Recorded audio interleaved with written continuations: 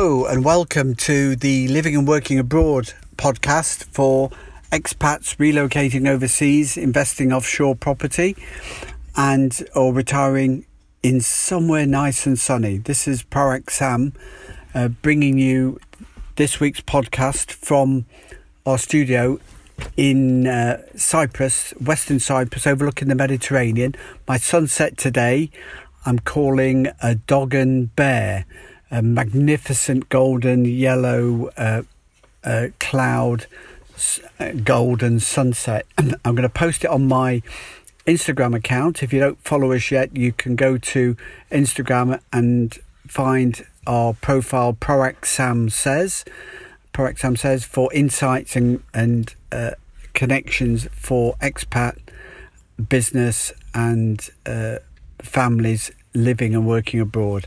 So go and have a look at those Dogon Bear sunsets and see what a beautiful time and view I'm having from my studio as I record this podcast for you tonight. And our topic is EU Brexit for expats. The Game of Thrones continues this week, having looked as though everything was calming down and settling into a steady path at the EU Council meeting at the end of March. Suddenly war has broken out. The Barnier is preening himself in Ireland. The Lords are grumbling, and it looks as though Theresa May have had her day.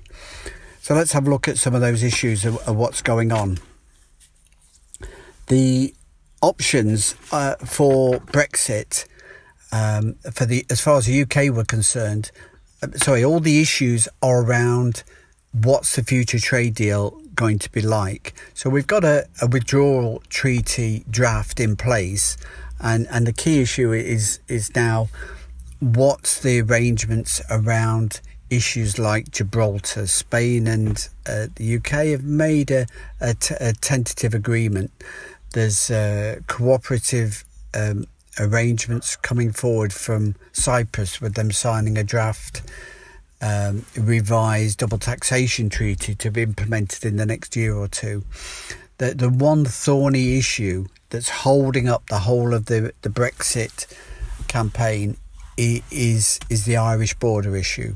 Before the UK and Ireland joined the EU at the same time, there was an open border.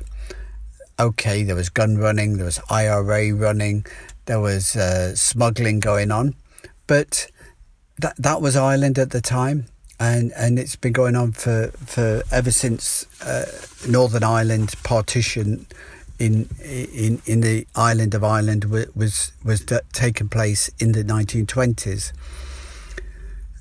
The Ireland Act, the Great Britain Ireland Act of 1949, allowed free movement of people, goods and services between the two countries, and Britain is the biggest trade customer for Ireland and vice versa, and so they're very keen to keep that going. The problem is with Brexit, the EU are getting in the way, and to stoke things up a bit more, Barnier preened himself around Ireland at the beginning of May on his Easter vacation and MayDay holidays, to go to the south, meet with the Prime Minister, go into the north, not meet with the political leaders there, and talk in impassioned terms about how important open borders in Ireland were. But the EU proposal of a solution to have the EU border down the Irish Sea and keep Northern Ireland within the EU and the EU Customs Union, it has been rejected by the UK. The EU failed to understand, the EU Commission that is, how important an issue that this was, that this border has never existed in trading terms. When I was young, and I spent a lot of time at my grandmother's farm, and even as 3, 4, 5, 6-year-old, always allowed to go out to play and the cottage, the end of the garden, went into one of the fields that belonged to the farming family. My grandfather was a farmer, and we were allowed to go to the end of the field in which the cows were grazing. The end of the field was up a hill. So it was quite an exciting adventure for some young kids to go climbing to the top of this hill and get to the privet hedge at the top and look over the top. But we were never allowed to go over the top. We were told at the time so that the grandmother could always see us. What we actually learned, in fact, that this was the border. There were no wires, there were no fences, there were no trump walls, there were no armed guards, there were no man's lands that you've got in North Korea. There was my grandfather's fence, and over the side was a grass that looked exactly the same, except it was in Northern Ireland, not Southern Ireland. So the island has always been an open country. There was free trade.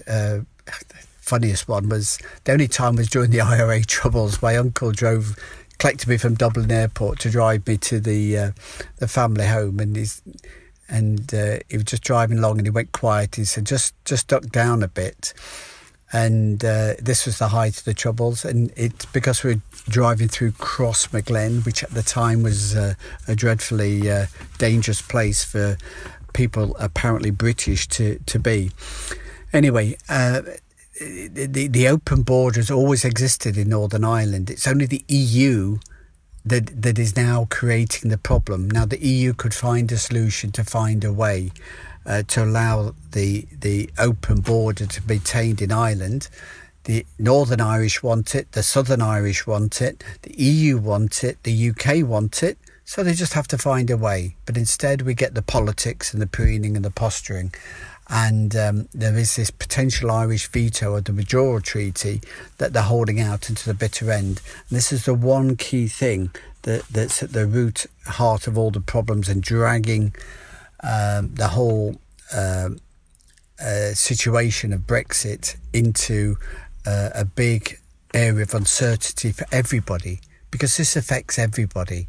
Everybody in Britain, every expat, the 3 million expats, EU expats living and working in Britain, the 1 million British expats living and working in the EU, and the 500 million EU citizens that have got a concern about whether they can live and work freely and include the UK and Northern Ireland in that. These are all real issues that need to be addressed. So there should be a way, and the way I see it, I mean, I've not seen anybody come up with this, but it's actually fairly simple. But if you look, there already British have customs people in Brussels and in France for the Channel Tunnel. The French have customs people in Calais for traffic going to France within the EU. There's no reason why accommodations can't be made. I'm sure you've driven around the country, whether it's Cyprus, whether it's the UK or Ireland, and you'll see customs stations, you'll see way stations. So sure, a delivery can take place at a port, say Felixstowe in England, one of the biggest container ports. The containers come in sealed, and they don't get opened until they get to the distribution centre or the factory or the point of delivery. They're custom sealed, and then they're opened and they're assessed, and the customer assessment is made. Now, if that can go on at a port miles from the point of entry into the country, there's no reason why an arrangement can't be made for Northern Ireland, and it doesn't need to be that complicated. When you look at countries like Dubai, they have a free trade area. So what the idea there is that they have a big shipping port and an airport, and companies are encouraged to trade, bring their ships and bring their air goods through Dubai without any customs tariffs, without any customs checks. It's just that they can unload their containers, can unload their stock, but they can't take it out of the warehouse at the airport or at the harbour. They can only hold it there and then ship it on to the next location. And this is the principle of a free trade port. There's no customs as long as the goods stay within the free trade area. And the benefit to Dubai is they get the traffic, they get the fees from ships and aeroplanes docking, and they get the custom of the people travelling in and out of the port. Now, it's not difficult. This has been going on for many, many years in lots of different countries in different ways. So the principle of Northern Ireland effectively being a free trade port for Southern Ireland, so that goods and services could arise when the goods enter into Northern Ireland, and be taxed once they get into Southern Ireland, is not beyond the realms of possibility, and vice versa. That an export from Southern Ireland could go through Belfast in Northern Ireland and be taxed at that point. It's not but the realms of possibility, and all that they need to do then is agree about local trade and local arrangements. But the EU have got very, very, very many special arrangements with Switzerland, Norway, and Canada, but also with the city-states within the EU, which are not members of the EU, but are in effect part of the customs union. City-states like San Marino, Andorra, Vatican City, and Monaco all enjoy the freedoms of movement within that.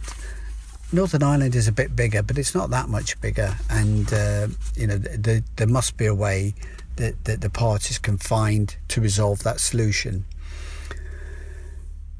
The two options that the UK wanted for the trade deal, a partnership or an open border, have both been rejected by the EU or by themselves.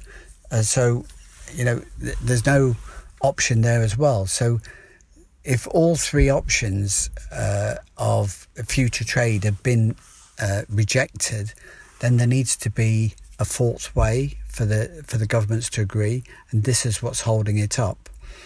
But again, there is the elephant in the room that the EU is a trading bloc. It doesn't make the laws and doesn't have the weight of international law on trade agreements. They're set by the World Trade Organization about international treaties between governments around the world. What expats should remember is that laws on visas, travel for holiday home, a holiday visa of 3 months is generally standard all around the world. They've got the World Trade Organization has a set of tariffs which countries can operate on in the event of a bilateral agreement.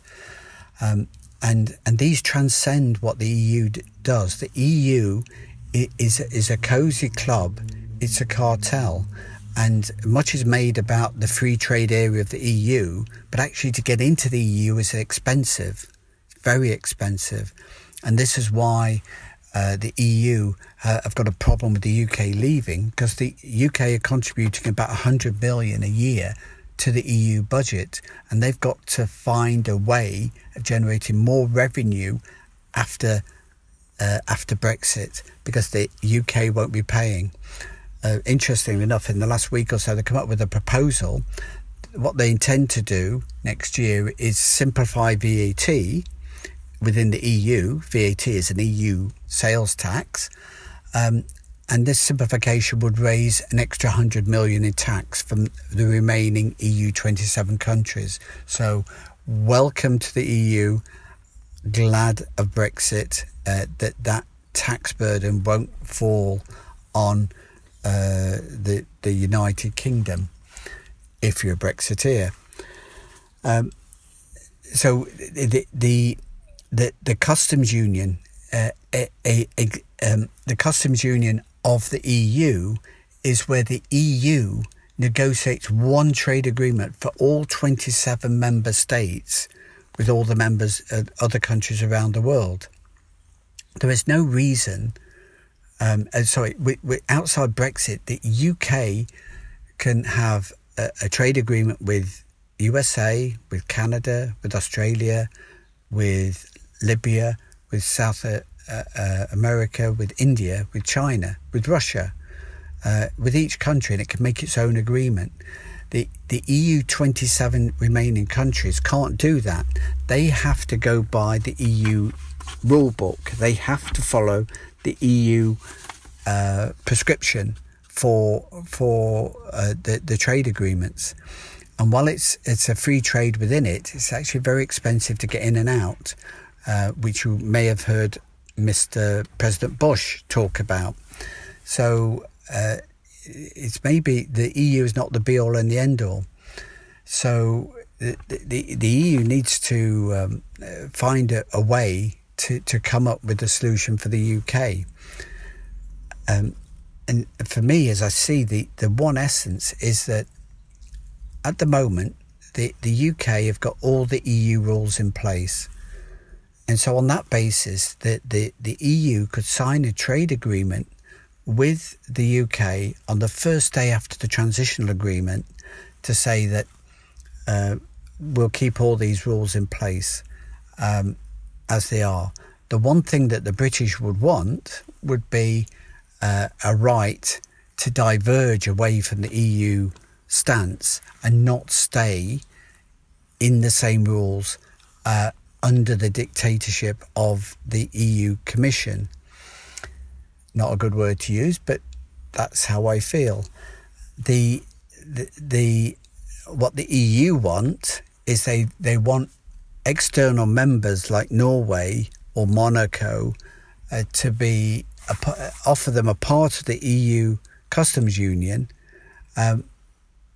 with no right to amend that customs union. The UK wants sovereignty. They want to regain sovereignty of their own country to make their own laws and their own judgments, free of the European Court of Justice, the Supreme Court in the EU, and free of the EU Commission, the unelected policymaker within the EU. So that's what the essence is. So that there is, in practice, what's going to happen is we've just about still got Brexit on track, but we've got politics being played. Common sense needs to break out. Now, it could be that as business, small and large, and as people around Europe, both EU expats in the UK and UK expats abroad, but big business as well, get a bit fed up with the politics, and they call for a winding up and an agreement to be made. They call for the EU Commission to stop politicking and stop giving UK such a hard time, to make an agreement that works for the EU, works for the UK, but most importantly, works for the 500 million people within the EU. And these pressures will come about and could allow Brexit to go ahead and a new customs union to be created. The important thing is that once Brexit takes place in the UK, the politics will change. At the moment, there's a consensus of British politicians towards Brexit, with the Remainers trying to play their politics to not leave in the first place. But once Brexit happens and Britain goes into the transitional agreement, then first of all, the politicians can get on with having a new election, appointing new prime ministers, whether it's of the Conservative Party or whether it's of the new election and a new party come to power. That will change things dramatically. The transition period doesn't end till the end of 2020, and we have a scenario where Brexit could happen and the UK does go out of the EU. It's under the transition treaty, it stays in the customs union, it's bound by the rules without having any say to influence them till the end of 2020 for 21 months. It could be that by default, with the British internal politics and the EU search for retaining the status quo, could well be that transition agreement is then just renewed and renewed again. And it could just become the new norm, the new long-term way that Britain's relationship with the EU is retained. Britain will have its independence, but only to trade with the people around the world.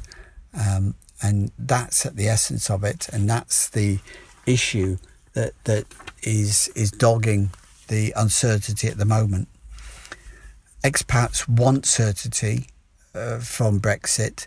There's now just 10 months to Brexit Day, and expats shouldn't hold back. So here's a few things that expats, just a reminder, a few things that expats should be doing towards Brexit. If you've got a business, work out how you want it to work. Social insurance arrangements, tax arrangements will still be the same. They will still exist after Brexit. Tax and social insurance treaties are independent of that, so you can still trade within the EU and the UK. So how is that going to affect your business, and what's the best way to organise and get that operating going forward? Nothing will change during the transition period, but you need to start planning ahead, because after Brexit date, expats need to realise that their options may change. So expats living and working in the UK, or Brits living and working in the UK, should consider a permanent residency status now, and so that